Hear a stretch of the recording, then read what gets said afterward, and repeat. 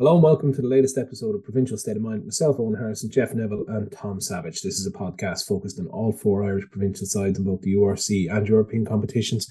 We discuss what happened the previous weekend, what we can expect from each province in their upcoming games, as well as any major off-field news. The big off-field news in the PSOM world this week is that there is no Tom Savage with us. He's currently in hospital trying to deliver a baby. Not his, but he's just trying to deliver it. We branched out from weddings to midwifery. He's only on apprenticeship there, so we'll see how he gets on. The family business. It's all about who you know. Yeah. So hopefully he'll be back next week to fill us in on the details. So we'll move on from that. And Jeff, how was your week been? Week has been busy, yeah, busy. Lots of rugby in it. Watched 2 games on Sunday. Watched school's game there yesterday, which would be Tuesday because this goes out on Thursday. So again, this whole time lapse of when this episode goes out is playing havoc. But I'm actually kind of reached a point in my life, Owen, where I'm genuinely kind of like, oh, fuck, like rugby again. I have to watch it again. I have to talk about it again. Like I'm really sick of it, to be honest with you. But the games I watched were good. They were good games. A big shout out to the Balbriggan men's team who beat the table toppers Eden Derry with the last kick of the game. It was 12-all. Penalty awarded a penalty last play of the game, kicked it over. Great. Like it was one of those ones that's kind of drifting left, and then just comes right in, splits the post. It was a great game. Watched the school's game yesterday. Kilkenny College versus Newbridge College. Great game. The Newbridge number 10, Martin, I can't remember his first name, but something Martin, I think, was a lovely footballer. So that was great to watch. It was a really good game. He really relaxed. I don't want to say he was nonchalant or anything like that on the ball, but actually I said that about a fella there before. I used to play with a team in Limerick. And and there was a fella at 10. I won't name any names, but a very funny young man. And we were playing one day anyway, and like that, he dropped the ball, whatever, and he kind of had a smile. That was fine. He dropped the ball again, kind of smiled, and dropped the ball a third time, and again, just kind of laughed as if to say, oh well. And I turned to him and I said, will you stop being so nonchalant? And he just went, nonchalant? What are you, a book?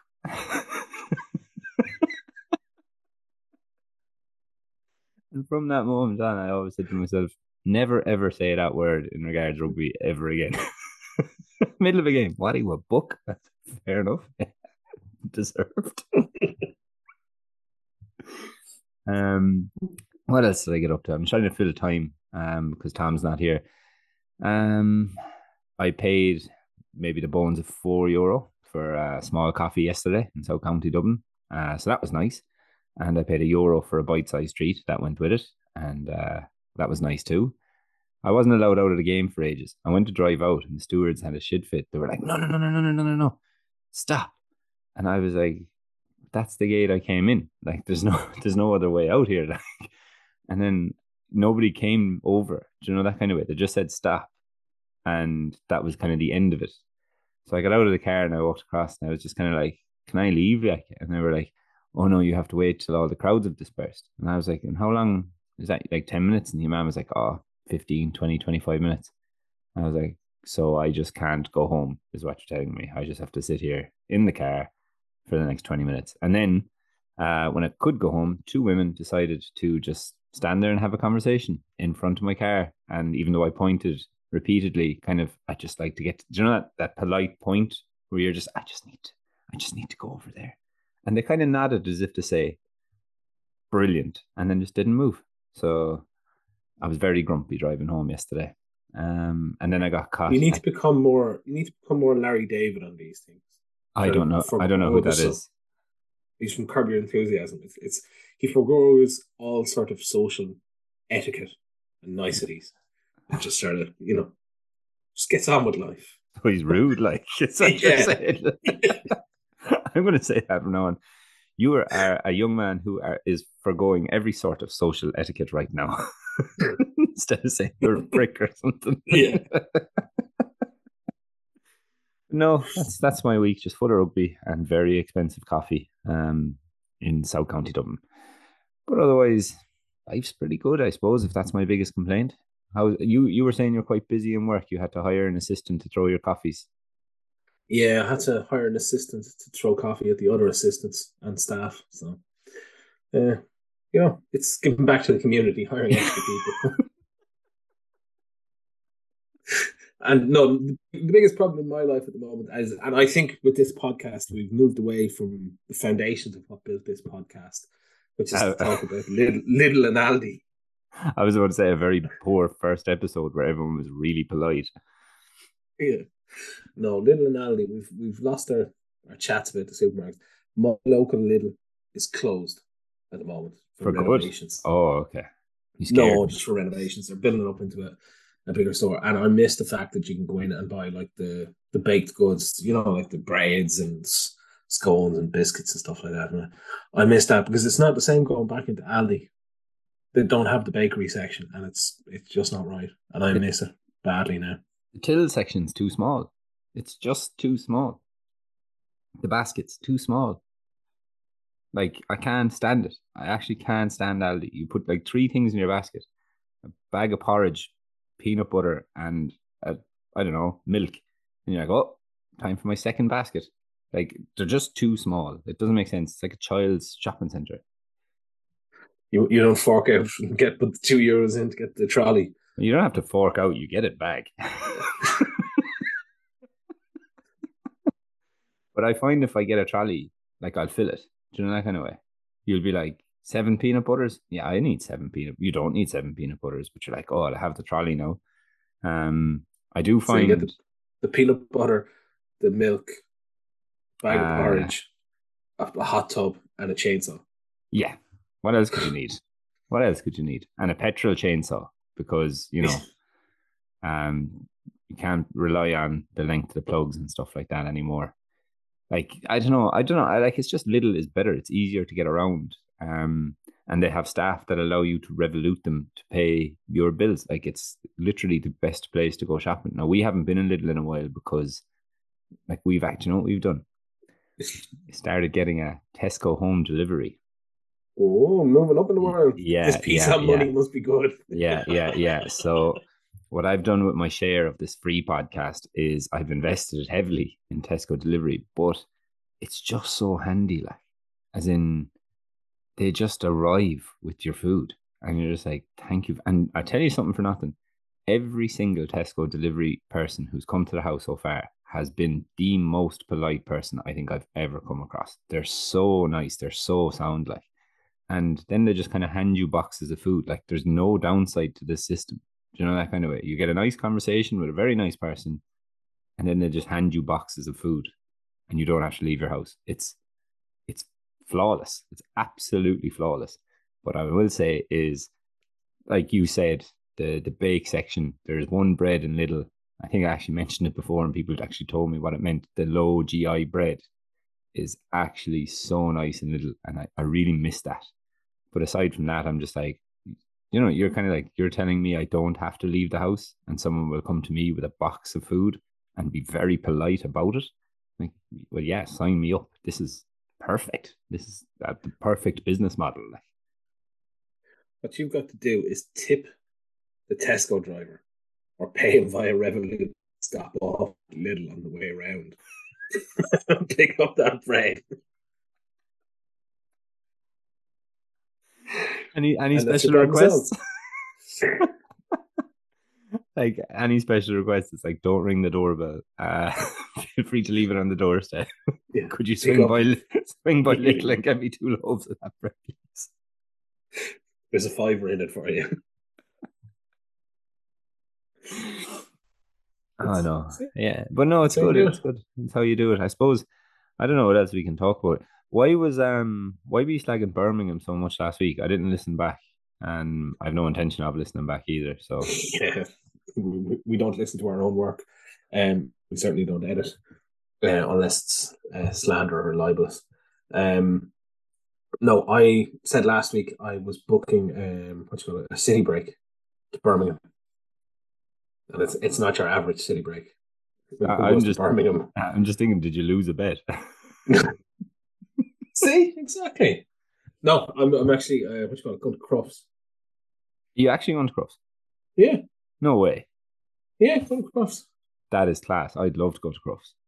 So yeah, we're taking the family. All of us are going to go across for the day and well, stay overnight and go see Crufts, see what it's about. Never been. Looking really Oh, that forward actually to it. sounds amazing. I'd love that. The only Um, drawback is that you obviously have to go to Birmingham for it. well, in fairness, no, I will say, even though we slag Birmingham and stuff, and like I have no beef with Birmingham at all. I just feel like I have to say something. But we stayed in Birmingham and got the train to Cardiff about 4 years ago for a Six Nations weekend, and Birmingham was good crack. Like it was a lovely little city. So yeah, I like Birmingham. It's okay. Birmingham, better than Coventry.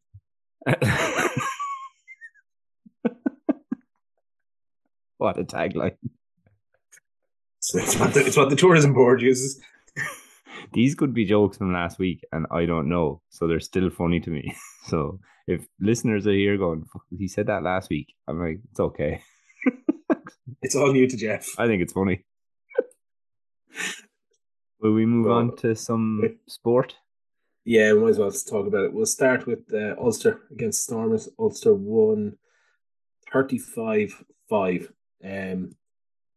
Not perfect from Ulster, but exactly what they needed. Big bonus point win at home, get them back on track. In the URC, you could see it meant an awful lot to the team, but it's hard. It's hard to see beyond how poor the Stormers were. They had a weakened squad coming up, they had two late withdrawals, three injuries before halftime, and it didn't get much better from there. Yeah, like the Stormers were. I think there's a little bit of both. I think you can say Ulster were good and the Stormers were terrible because that scoreline 35-5. The Stormers were actually very lucky to get that five. I think. Now it's not a true reflection of the Stormers, obviously, because we know they're a very good team. But I think this was a game that were just like, I could not be arsed dealing with this game now. That's that kind of a thing. And with Ulster, like you said it's exactly what they needed. They were allowed to make mistakes and still be in kind of total control. Whereas like those mistakes they made against Sale and that kind of big loss they had, that game against La Rochelle, that Benetton game when they made errors, like they were punished pretty severely for them. Whereas in this game against the Stormers, they were able to work on those errors and still make mistakes and accept that, like, but no kind of, but we're not going to be punished here for these errors. So, it's kind of a license to play. Like you don't have to go back into your shell or anything like that. I mean, to be perfectly honest, like they kicked the Stormers up and down the pitch, like, as in, I don't mean they kicked the ball. I mean, literally, they just slaughtered the Stormers in pretty much everything they did. Um, One player that stands out for me over the last couple of weeks, and he's not played a huge heap for Ulster so far this season, but he's starting to kind of come good, I think, and we're starting to probably see I don't want to see the benefit of signing him, but like we're certainly seeing how good he can be is probably Jeffrey Tamag-Allen. He seems to be just kind of starting to show what he actually can do, fully for Ulster. He seems to be enjoying it. Like we saw him dancing there last week. After that, was it Sale they bet last week, Yeah, or 2 weeks ago? Like we saw him dancing when the crowd were singing, and then again he's voted player of the match there last weekend. And when the camera pans on him, he has another little dance. Like, I mean, how good is it to see a player just enjoying themselves and having a dance and having the crack with the crowd? And not like, I mean, I know he did it there the last day when the camera was on him. Like he only started when the camera was on him, but even against Sale when the crowd were singing and the camera caught him dancing, like he's there having the crack regardless of camera or whatever. He's like, this is class, this is what it should be. And that kind of, I suppose, enthusiasm and happiness, like that absolutely feeds. And if he's like that after a game, like having a dance with the crowd and such, can you imagine what he's like in the gym or what he's like at training or, what he's like in the team room or at mealtime or whatever it may be? Like, I can only imagine that kind of happiness is infectious. And I think that is exactly what Ulster need, as well as results, is that kind of infectious enthusiasm and enjoyment of the game. Yeah, I look, I mean, it's probably only in the last 2 weeks that he's really been able to show it, for a long time. Because, when you're getting beaten, you don't necessarily want to be dancing in the dugout either, because that shows a completely different side of things. That's a big no-no. Yeah. But I mean, I thought you hit on it there. Ulster were allowed to make mistakes and weren't punished for it like they have been previously, and that's not necessarily a reflection of on Ulster necessarily. It's just they were allowed play, and I think from that point of view, that's what they needed. They needed the chance to run through the phases, run through their moves. Set piece was nice and solid. They had good physical dominance when they needed it. I thought the Stormers' game management and kicking game just played completely into Ulster's hands. They booted the ball back to Mike Lowry, and he was just able to make mileage off the back of that, returning the ball. I still think there's that bit of disconnect between the forwards and the backs, that you're not seeing that sort of combined play and sort of linkage between the two. I still feel it's very separate. Now maybe some of that is because they didn't have the likes of McCluskey there to sort of that helps build that around. You've got a focal point for it. But it's a great win for Ulster, exactly what they need. I do think it does point to one potential weakness within the league, though, which is, and this goes both ways when teams are traveling to the Southern Hemisphere and when teams like are coming to the Northern Hemisphere. It's very rare outside of the knockouts that you see full teams going on these tours. So when the teams from the Northern Hemisphere go down to the Southern Hemisphere, you're not necessarily seeing all the frontline players go. It's going down with sort of weakened sides or resting internationals or whatever. And to be fair, the South African sides are doing that as well when they come north. And I think this was we've seen this with the Stormers. They were obviously willing to rest players for this. It's something I'm not sure it's going to change much, because you have to rotate players and you have squad management and spread out the game time. But at the same time, it doesn't do an awful lot, because we'll talk about it later. You have the Lions on their visits up here have been getting absolutely walloped. And I don't think this does an awful lot for the league either, with scorelines like this. No, that's a fair point. And like you think back of some of the teams that went down south as well. Like, you're dead right, it does go both ways. I know Leinster there last year. Do you remember they had that tour to the Southern Hemisphere down in South Africa, and it was just before Europe, I want to say, and it was in around that time. And like that, like their big hitters didn't go, and I think they were never going to go. No. So it's kind of, no, you're not too far wrong. But at the same time, like, and I'm just envisaging it, I suppose, from a Northern Hemisphere perspective. Like, if I was a coach and I said, okay, we're going to finish top 4, let's say, or finish top 2 or whatever, you do look at the schedule and you kind of say to yourself, okay, we're down in South Africa against the Bulls and the Sharks. You're just kind of like, that's going to be 2 points, like maybe a win. But you're like, you know what? Losing bonus point in each, maybe a draw, pushing a win in one. You're kind of like, that would be a good result. So you're kind of like, well, why would you risk your top team and your top players for 2 points? Like, even if you did get that win down in South Africa, but like, let's say if you're a Leinster for the moment, just because they're top and unbeaten and everything so far, let's say they did send their top team down to South Africa, right? Your Sextons, your Ringroses, etc. They get injured. 1 or 2 of them gets injured, but you still win the game. Like, that's a real Pyrrhic victory. So you're just kind of like, okay, we did get those maybe 4 points in South Africa. Didn't necessarily need them, but now we're missing Ringrose for a European quarterfinal or a semi-final, whatever it may be, or whoever it is that went down. So you do have to box clever at the same time. And I know exactly what you're saying. It does kind of take away a bit of the shine a little bit. But at the same time, I don't think any coach is sitting there thinking to themselves like, oh, well, this fan is unhappy because I sent X instead of Z. Like, not really my problem, No, at I the same think time.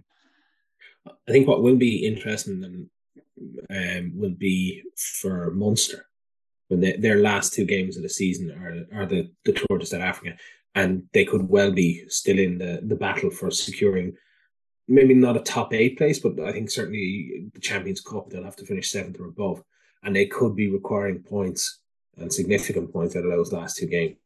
I think how they manage that is going to be very interesting. Are they going to send the entire first team squad down there? Yeah, no, it is, and it like probably that's you won't know till closer to the time. Like if they're guaranteed top six, maybe you're like, well, why would you? Do you know what I mean? Yeah. Why would you risk the injuries, or why would you risk the issues that could arise like or occur? But it'll be interesting. It'll be interesting to watch. Okay, moving on then to Munster, who won away in Italy 30-40 at the weekend. It was a very strange game. What a banana! It was bananas, wasn't it? It was hard to describe the first and to be first of all credit to Benetton who are missing a load of players, but they played in exactly the same style as they have done all season. They're a tough physical side. They have a solid set piece, but they're all willing to attack the game line, and they create an awful lot of line breaks. And they did the same thing. They had some lovely lines of running and play on the game line, and caused Munster an awful lot of problems. I remember, I think it was saying 10 or 15 minutes into this could be an awful long. It was almost like the Toulouse game. Jesus, this could be a long day for Munster.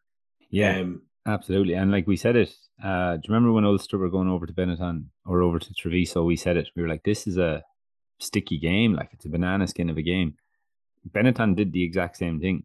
Like anytime they turned over, they just kicked it. And now, in fairness, Munster did the same. They just made Benetton play deep as well off turnovers and stuff. But like, I'd love to know maybe the stats behind it or anything like that. Maybe it's just my imagination. But for me, it seems Benetton runs so hard on the ball. Like, yeah, like I know players run fast, etc. But like it seems to me like when a Benetton player is taking a pass, like he's literally running so hard at the space every single time that kind of creates that difficulty in defense. They scored. Did they go ahead early on? They did, didn't they? They did, yeah. I remember seeing that. There were two tries up. Two tries up, yeah. I was kind of watching it, and at the very start, before the game kicked off, my wife was like, "How do you see this going?" I was like, it'll be sticky at times, but Munster will come through this now. Comfortable enough, I said. And next thing she came in and like that, it was like, oh, and I was like, don't talk to me about it. Don't even mention it. I was like, not right now. But I was like, I'd say if you're a neutral watching it, you're like, this is fabulous stuff. But it was a big win though at the same time. I know Benetton were missing like their Italian guys, etc. And I know Munster were missing guys up to Ireland as well. So it was a great game to have Joey Carberry for, to be honest. And it was probably a secret little blessing in disguise, maybe, that he was there. But it was a hell of a game. Just trying to watch it and analyze it afterwards, it was kind of like I don't really know where to begin here. You're like there was no real pattern here, but to hold on for 80 minutes, they had a 20-minute period with 14 players, that Bortolami decided to ignore in his post-match comments, and he complained about decisions and stuff like that, not the fact that they played against a player less for a quarter of the game, but each to their own, I suppose. But brilliant game. Like I think it was the game of the weekend, and that's not biased. Like I mean, you look at the Ulster game, they smashed it. Leinster were Leinster. Connacht beat the Lions in the way we thought they would. Whereas this one was probably I know that Benetton scored late, and that last try, by the way, from Benetton was a lovely pass. Like that was a beauty of a pass to off the left to score that try. Um, but it was probably the game of the weekend for me. I think, like in terms of just sheer enjoyment, and this could go either way, kind of.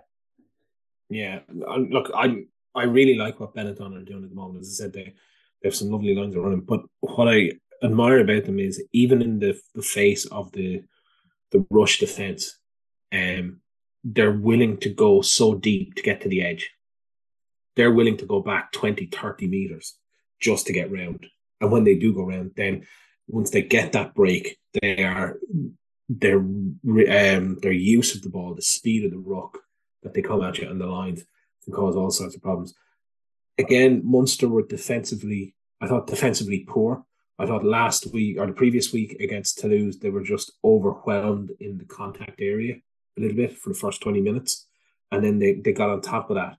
It wasn't necessarily that they were poor, it's just that I think they got overrun a bit against a much bigger team. This one, I think I'd imagine Leamy was tearing them a new one during the week. I'd say he had some words, yeah. Yeah. There was a lot of slipping off tackles. There was, a lot of soak tackles going in there against a team that they wouldn't necessarily have expected to concede that level of ground to. I thought there was some poor decision making at times. I thought Nash going off changed things tactically. The move, whatever it was it 15, 20 minutes into that, and suddenly you have Carberry going back to 15. And it just changed things for Munster. I thought again Shane Daly was excellent. You have the likes Nash was brilliant when he was there and going on. More than anything, this is another step in the right direction for Munster because as poor as they were defensively, and that's been something that's sort of what's the best way I can put this? That's unusual for Munster this season for them to be poor defensively. They've generally been very good. Their attack was outstanding when they did get the ball. They were able to create it, and it's following on from the Toulouse game where we saw that brilliant try. We saw a lot of good attacking work here, and that got them the win. It's 5 points away to Benetton. That's the first time. Is that the first time this season they've been beaten there? No. Is that the first one? Sorry. Is that the first time they've been beaten at home, or the first time in sort of 7 or 8 rounds they've been beaten there? Benetton. Yeah. Could be. I know they have they've won 7 games so far this season, so I imagine they were probably at home. Yeah. And look, it's not an easy place. Not everyone's going to pick up, bonus points wins there, certainly. For Munster, it was the big step up. I think if they lost this one, they were struggling to get 8th place, I think. Yeah, like you look at the table, like I mean, yeah, Leinster kind of well ahead now. They're 16 points ahead there in first. The Stormers are second on 45, Ulster 43, the Bulls 40, Glasgow 39, Munster 37, Benetton 34, and the Sharks 33. Now, Sharks have 2 games in hand, which is worth noting. Glasgow have a game in hand, and Ulster have a game in hand, and the Stormers have a game in hand. So, I mean, that's still going to play. But let's say, even if we say Sharks win one of their 2 games, let's say they get a losing bonus as well, let's say, that puts them to 38, which pushes Munster down to 7th. Benetton are only 3 points behind them. It's tight enough.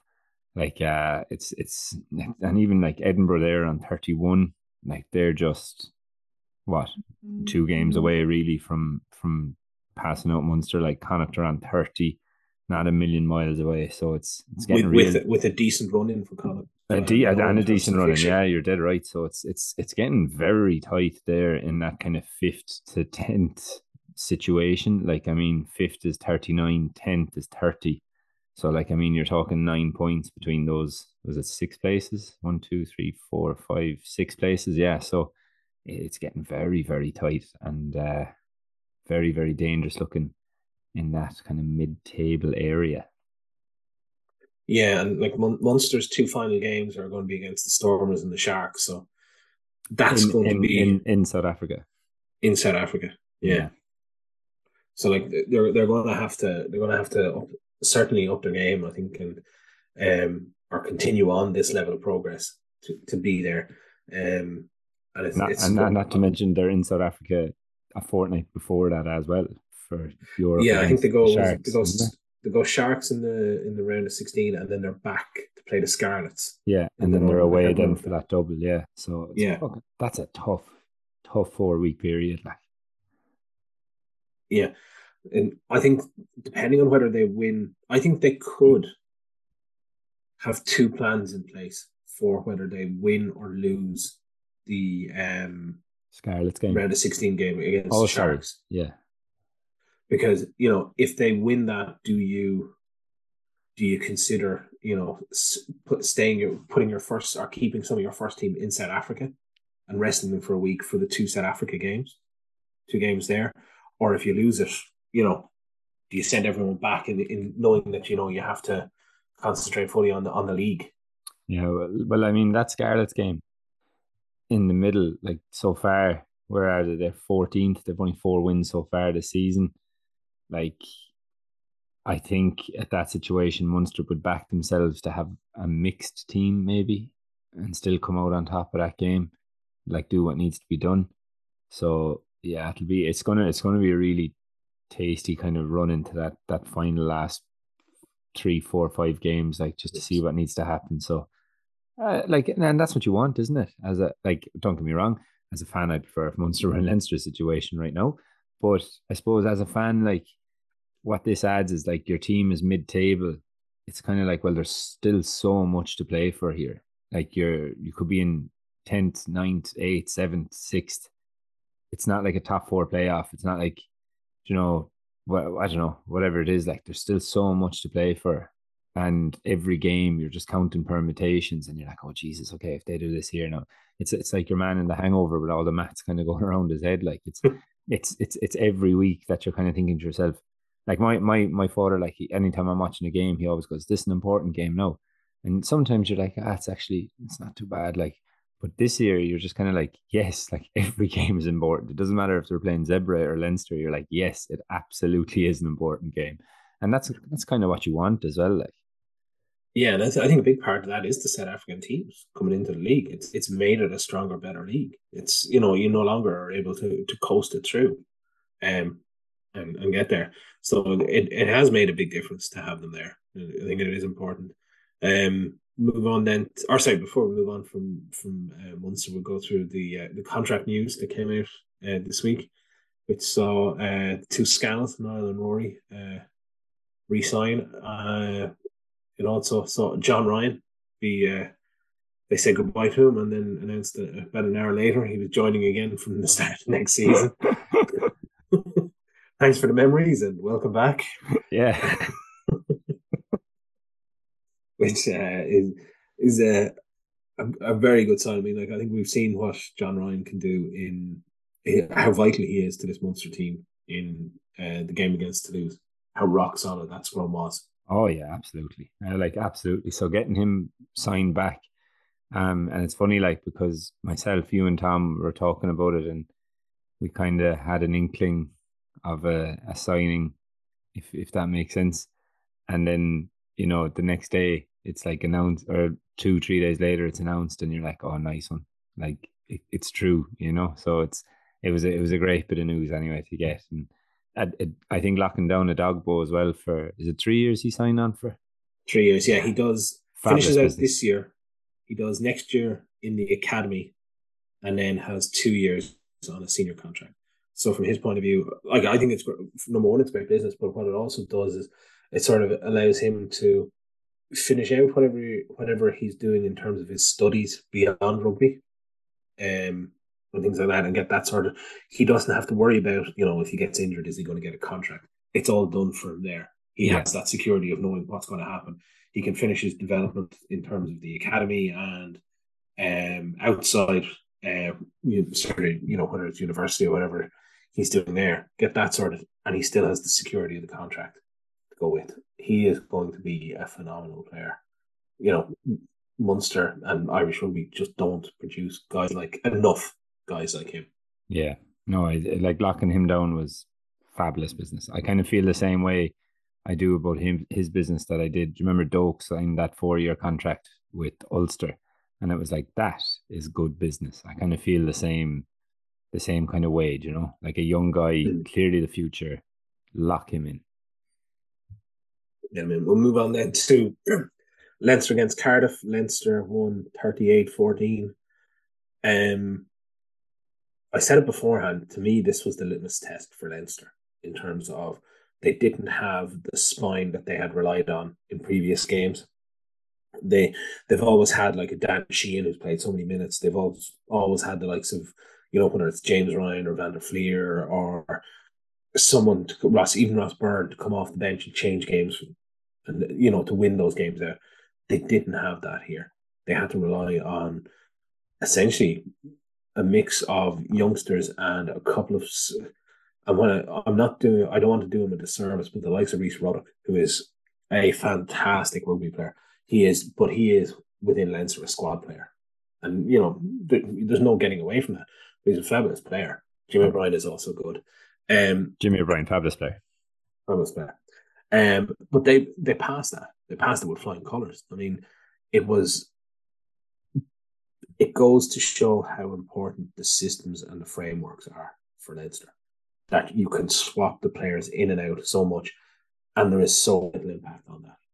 Yeah. But similar to the Ulster game, you also have to acknowledge how poor Cardiff were within this game. It was nearly as bad as the Stormers game, to be honest. They went into it, and I think they almost conceded this when the fixture list was put out. That's how far back I think they've conceded this. They came with a weakened side, so did Leinster. There is no way that they should be 31-0 down against that Leinster team. Yeah. On paper, you're looking at it there. They had a very poor tactics, they had a very poor kicking game. They kicked the ball long to Leinster all night and gave them the ball. And Leinster just kept hold of the ball and didn't make that many mistakes.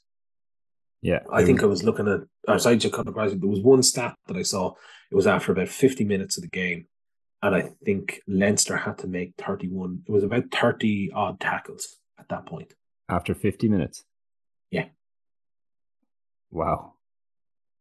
Because Cardiff did not start playing until the last 20 minutes. Like 30 tackles after 50 odd minutes is wow. Like that's a dream, isn't it? Like you're not doing anything, yeah. There's at least 5 players on that pitch who hadn't tackled someone at that stage. When you think about it, like when you think about those numbers, like the vast majority of them are probably attributed to the forwards. So you definitely have a number of players on the pitch 50 minutes in who are like, I've actually not made a tackle yet today. Like that's wild. Yeah, and then you have Will Connors coming on and making what seemed like 400 tackles in 6 minutes or whatever it was. Didn't he make like 14 tackles or something like that? And I'll have to double check, but he made a rake of tackles in about 20 minutes. So, like, I mean, when you like, actually, do you know what? I'm actually going to look it up there. But just on what you said in the system, in terms of, how would you say, in terms of dropping players in, like we talked about this there, I think the last week, it really doesn't matter who Leinster play. Like they will, or like in terms of what players they put out, I should say, they will fully be no problem in terms of, who the systems, in terms of what to do, being in, surviving chaos or anything like that. Like they absolutely do not mind at all who they play. And I think at this stage, and it's something I said last week or maybe 2 weeks ago, they have earned the right to absolutely put out whoever they want until they get to the serious end of the season and still expect to come out on top. Now, just had a quick look there. Will Connors made 16 tackles after coming onto the pitch. What time did he come on? I think did he come on at about 60 odd maybe? I'll find it here now. Full timeline. This is what people tune in for, isn't it? To hear me kind of go. Will Connors came on in 56 minutes. And he made 20 No, What'd you say? he made 16 tackles in 24 minutes. 16 tackles in 21. Yeah, because That's not they bad. were That making is, no tackles up to that point. Because it wasn't until I'm just looking at it there. Leinster made, was it all 7 subs at the same time? yeah, I'm Or actually looking at pretty much within a couple of minutes. on the 56 minute, McGrath, Milne, Alatoa, McKee, Penny, Ruddock, Burns. So that's what, one, two, three, four, yeah, seven. So Seven about subs in seven 56 subs. minutes. Or no, it wasn't. Excuse me, over a 10-minute period. Sorry.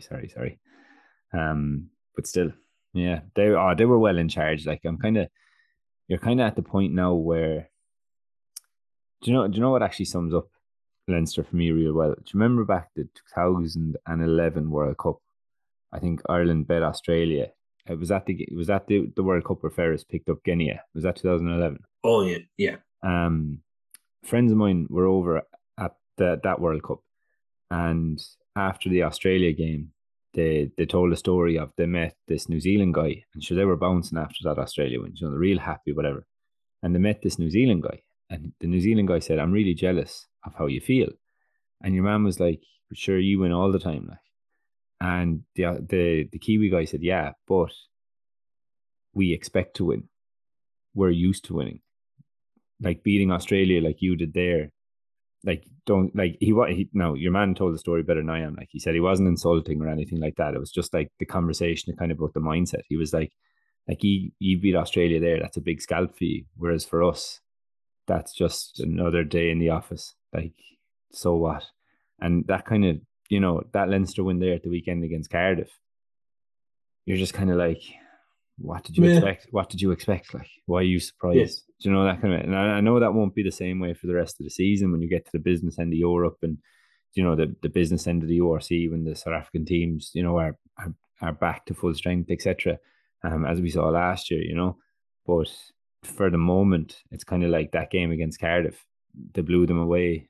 You're kind of like, what's new? Like, it's what like why are you surprised? And it's kind of, I think last year that's probably why. I think I said it last year after they kind of lost that semi final. If you were the organizer of the URC, you're probably, I'm not saying like delighted Leinster lost because it's Leinster. I'm saying like for the health of the league and for the good of the league, you're thinking to yourself, well, this narrative of, oh, sure, Leinster are going to win it anyway, like that just went out the window straight away. And if Leinster do win it this season, that narrative still isn't back because they didn't win it last year. They lost in that semi final. So, I mean, if at the moment though, it's just kind of like, yeah, I mean, like the smart money's on Leinster. Like David and Goliath was a once off. It's, of course, the smart money's on Leinster. And to be honest with you, look, it makes our job a lot harder. I mean, what can you continue to say about I Leinster hate talking about Leinster. week in, week out about Leinster? Apart from they're good at rugby. And if Tom was here, do you know what he'd say? He'd say, I was watching it and then I got bored, so I turned it off. Yeah. And you'd just be like, Apart from I hate Leinster, yeah, well, he'd say that. There's that side of it as well, yeah. Uh, yeah, I mean, like, that's it. I mean, if we want to continue to be critical about it, whatever else, I think there was the stage where what you call it, even at the scrum, they did struggle a little bit at times. Not much that Cardiff did, but it's a continuing theme on there. But overall, Leinster are just so far ahead of anyone else in sort of strike plays, open phase, and defensively that it's not going to be until the very end of the season that they're truly tested. Yes, no, 100%, yeah, 100%. Moving on then to someone else, another team that we have the same level of respect as the Stormers, the Cardiff, the Lions, who took another kicking on their Northern Hemisphere tour. Connacht won 43-24. Lions poor as expected. Connacht rolled on, another bonus point win. They Big shout out to Jack Carty, coming Yeah, he top scorer for passed. Connacht, yeah. Yeah, passes Eric Elwood, who was in the stands watching on the terrace. Um, there, I talked about it a couple of weeks ago. I think this is kind of coming good. They've played their hardest games. They've done their tour to South Africa. They've played all their Interpro games. So what they have left, I think they have like Zebra, Dragons, and a couple of it's either Glasgow or Edinburgh. I think they play as well. Um, if they can continue winning, they're in with a shout, an outside chance of getting into those sort of the top eight European sort of contention. It's going to, I think they'll have to win everything, almost all their games to get right up there. But it's not out of the question yet. Um, I think the biggest thing that Connacht can take, and like I'm going to discount the Lions and show zero respect for them as I have done for a while now. At this point, they have a scrum, and that's lovely. But if you can't even figure out how to keep the ball in the scrum to earn the penalty, it's not much use to you. But for me, Connacht have taken their wins, but they have done it rotating the players. They've given a lot of game time to younger players, like Ford has played a lot at 12 over the last couple of games. You've seen Carty, I suppose, rested in certain games, even in the sort of the champion or not Champions Cup, the Challenge Cup games. Parker Penn, for those of us old school enough to remember that far.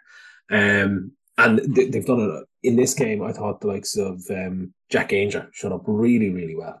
His ball carrying, his scrum. I thought his scrum work stood up better than I thought it would. And certainly his ability with ball in hand was fantastic. The likes of Ford and who I talked about there, and Gallen actually on the wing. I thought some of his lines of running was excellent.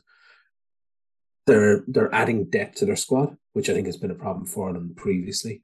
They seem to have a lot of young guys coming up through. They've the Murray brothers and others that we've talked about there. And even below that, they're building a nice level. You've the likes of Sam Illo and others who are there that have the potential over the next, it's probably going to be 3 to 4 years, I think, realistically, that they can build those together and get together a really, really good team, really good squad. But they're not out of it for this season totally. It'll be a big ask, but it's a big ask. Like, I mean, they're in 10th at the moment, and we talked about that league table there a second ago. But like, if you look at their last 5 games now, URC wise, so they have Zebra away, followed by Dragons away. So I mean, I think they will target both of those. Like, I mean, Dragons are they second from bottom, but Dragons are on the rise now under Di Flanagan. They're actually kind of coming good, I suppose. But I still think Connacht will. Well, they need to. They have no real option, do they? Like they'll need to target that. Like, but I mean, they have Zebra away, they have Dragons, they have Edinburgh at home. Then they have Cardiff at home, and then Glasgow away. So I mean, Glasgow away is probably the toughest of that 5. All due respect to Cardiff, Edinburgh, Zebra, and Dragons, but like, wouldn't it be so good to see it come down to that last game against Glasgow? Like something like they need 2 points, they need 4, they need 5, whatever. But it's a big ask, but absolutely by no stretch are they out of it. Like they'll need certain things to go their way as well, I think. But like, I mean, in this year's URC so far, we've seen things go other teams' way. Like, I mean, you look at just Munster, for example, losing to Dragons. Like, I know it was early on in the transition, etc. Like, but I still don't think that was part of the plan, if that makes sense. Because, like, when would it be? Like, Connacht are in 10th and 30 points. They'll probably need in and around 40 plus to finish, maybe top 8, maybe 45-ish, maybe. So, I mean, of those 20 possible 25 points, they can probably afford to drop a game. Definitely not, I don't think 3 or 2, sorry. I think they'll need to win them all 5. Yeah. I think if they want to get European qualification, they're going to need all 5. If they want to they might be able to drop 1 and get into the top 8. Yeah, but I think what's going to kill them is that the Welsh League, the Welsh Shield, is going to catch people, because whoever gets 8th is not going to qualify for the Champions Cup next year. Wasn't it the Welsh Shield that caught was it Glasgow last year as well? Didn't they finish eighth but didn't get Europe because, or was it?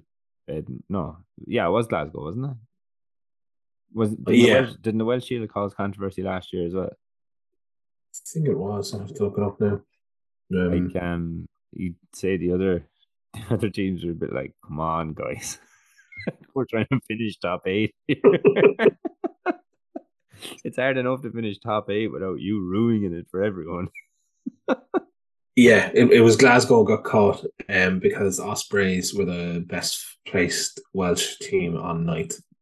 And ninth, yeah, okay. And So I mean, they obviously got into the Champions Cup and are now into the knockout, or well, the round of 16. yeah, and like when you look at the table now, like I mean, the best placed Welsh team are in 11th on 29 points.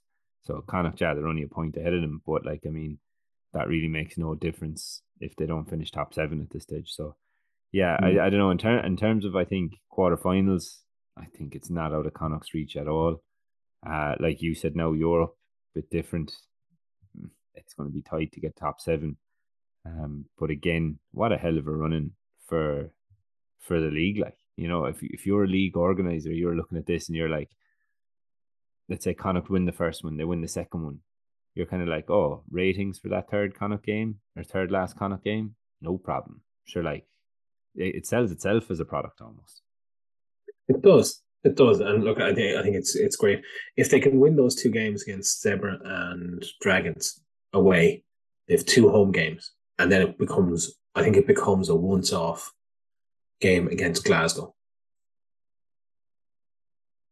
You know, Fabulous league. And so someone actually just tweeted there and they said a Sharks win over the Stormers would leave a maximum of 9 points separating second and seventh, with three of those teams with a game in hand.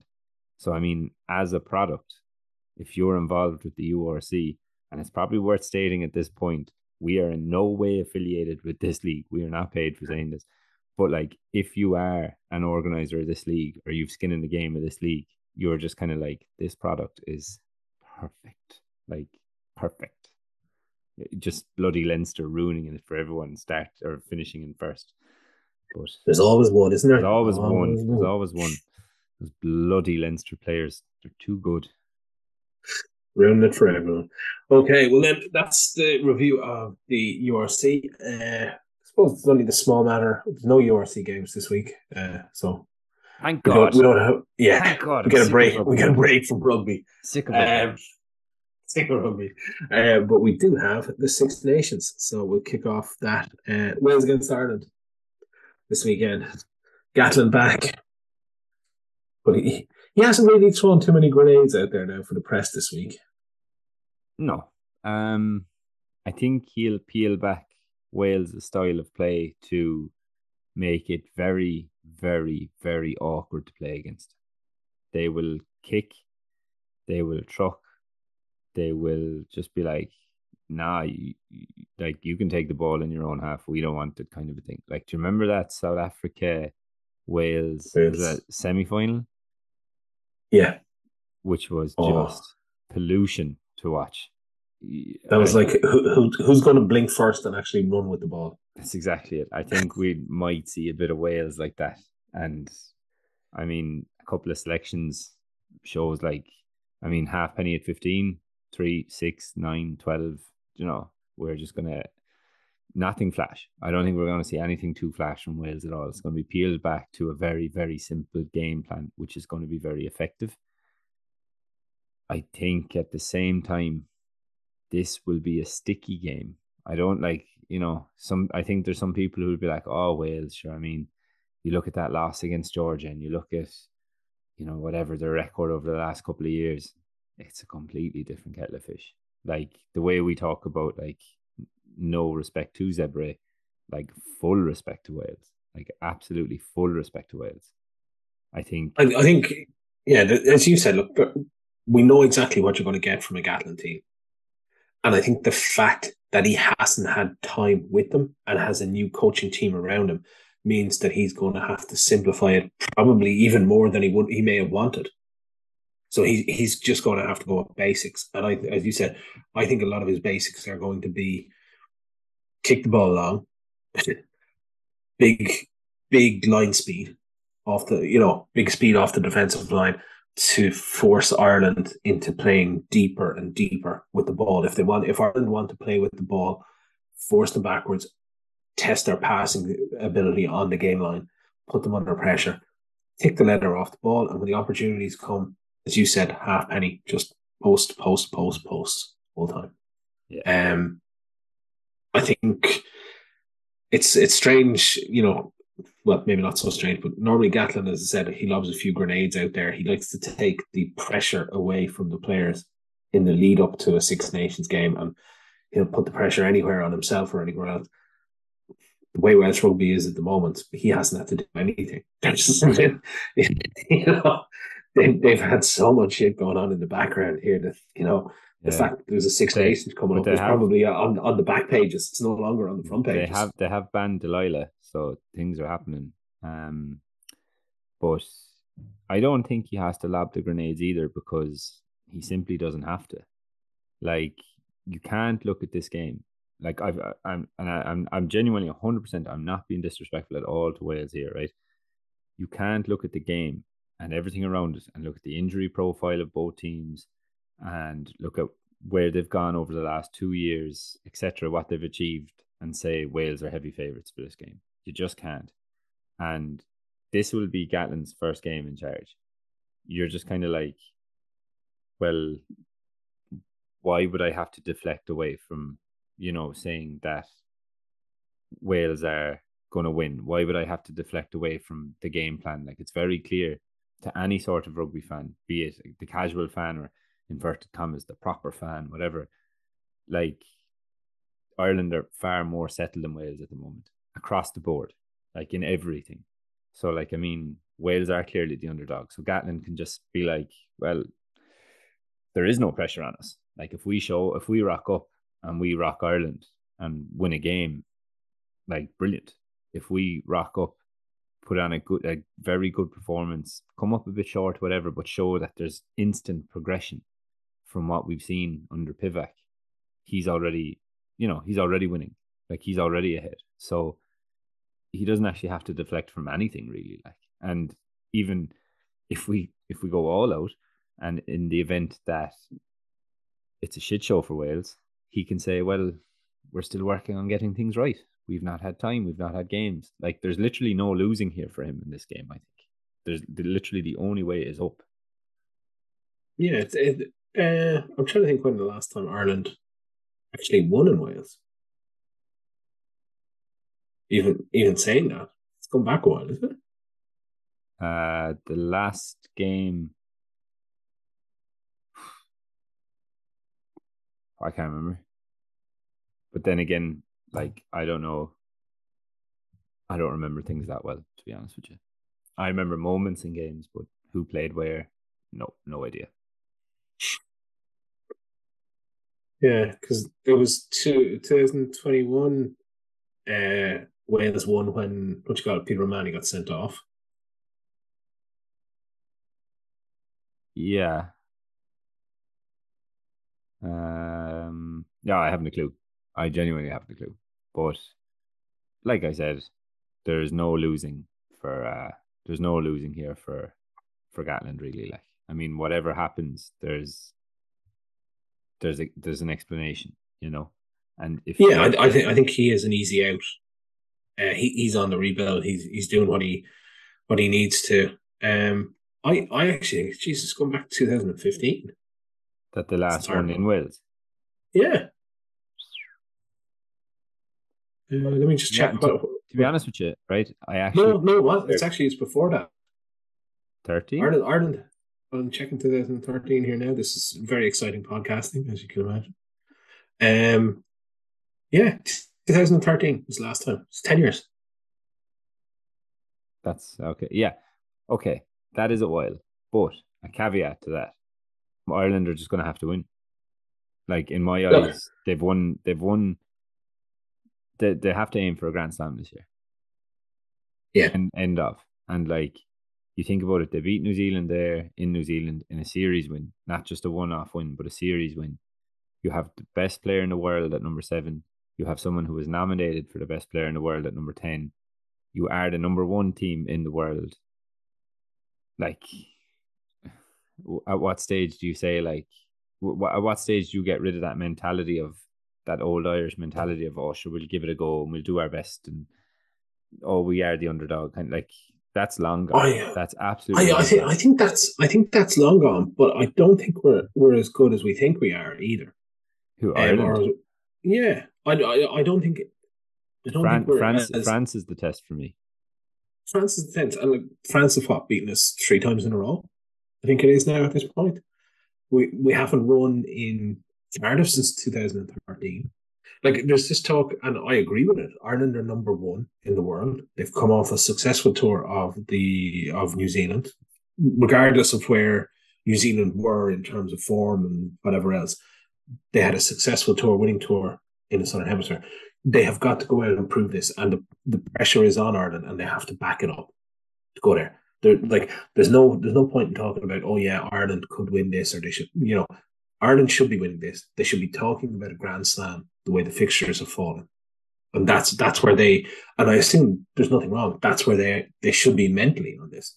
But if you look at the actual facts in terms of how many Six Nations titles Ireland have won, when's the last time they had a Grand Slam? You go back into, as we said there, when's the last time they won in Cardiff? When's the last time they've beaten France? That doesn't necessarily marry up with the world number one position and everything else. So they've got to earn that right to it. It's the same thing talking about Leinster. Like, sorry to go back to it, but like, same thing talking about Leinster. Leinster are peerless, pretty much, or had been peerless in the URC and Pro 14. They've won one European Cup in the last decade. Despite everyone talking about them as being the top team in Europe, that's not necessarily the case. The silverware tells you 1 in 10. The same with Ireland. It's you have to go out and back it up. And I think for Ireland, that's been the hardest thing. I think Farrell potentially brings something different to the table than maybe the likes of Joe Schmidt, and he now has the team. You go back 4 years ago, and it was the same. Ireland were there, they were going, and then suddenly it all slipped away. 12 months coming up to the World Cup. This is it for Ireland. Is it the same thing? That while everyone else is building towards a World Cup and planning towards it, Ireland are sort of, hitting top level 12, 18 months out. And then suddenly everyone else catches up now and passes them out. And this is going to be the big one. For me, I think Wales can bring, particularly with the team that they've named, they have a relatively strong tight five. They have the likes of Alan Jones and Adam Beard. Decent in the line out. Good maul defence will cause Ireland some problems. I think scrum time, they attacked us last year. They didn't get the rewards for it. It's really around whether they have the cohesion that they need because they have such a short time under Gatland to make everything else work. I still think Ireland should win this. I just think it's going to be a lot closer than some people think. Oh, it'll be a sticky game. But all I'm saying is, like, overall, when you look at the Six Nations, it shouldn't matter to Ireland that it's in Wales. Like, if you're the player, let's say, you still have that mentality of like, I'm winning this, because if you don't, what are you there for? Like, I find it interesting that there will be. Actually, I wonder, is there anyone there besides Sexton who will have actually won in Cardiff previously in a Six Nations game? That is a good question. I think he's potentially won there. If Conor Murray is in the squad, oh, maybe, yeah, depending. Yeah, actually, geez, that is a great shout. Actually, Cian Healy, if he's in the squad,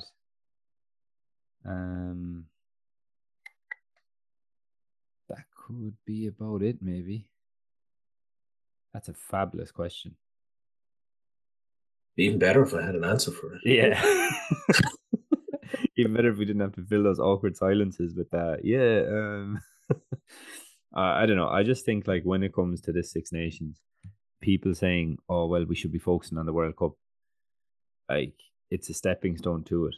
It's a case of winning's a habit. That mentality is a habit. And I think of all the teams, like if we really are the best team in the world, like if we are really number one in the world, you should have that mentality of, yeah, of course we're aiming for a Grand Slam. Like, why else are we here? Yeah, you take it game by game, don't get me wrong, but you have that pure belief of we're going to win a Grand Slam here. Now, at the same time, you're the best team in the world, like you're ranked number one in the world. How do you feel about France? Like, I'm still nervous about that. Like, but the thing is, you have to beat the best to be the best. It's that straightforward. Like, and for me, the Six Nations offers Ireland the chance to do that before heading and tweaking things in those warm up games, etc., and then heading into the World Cup and just absolutely hitting the ground running.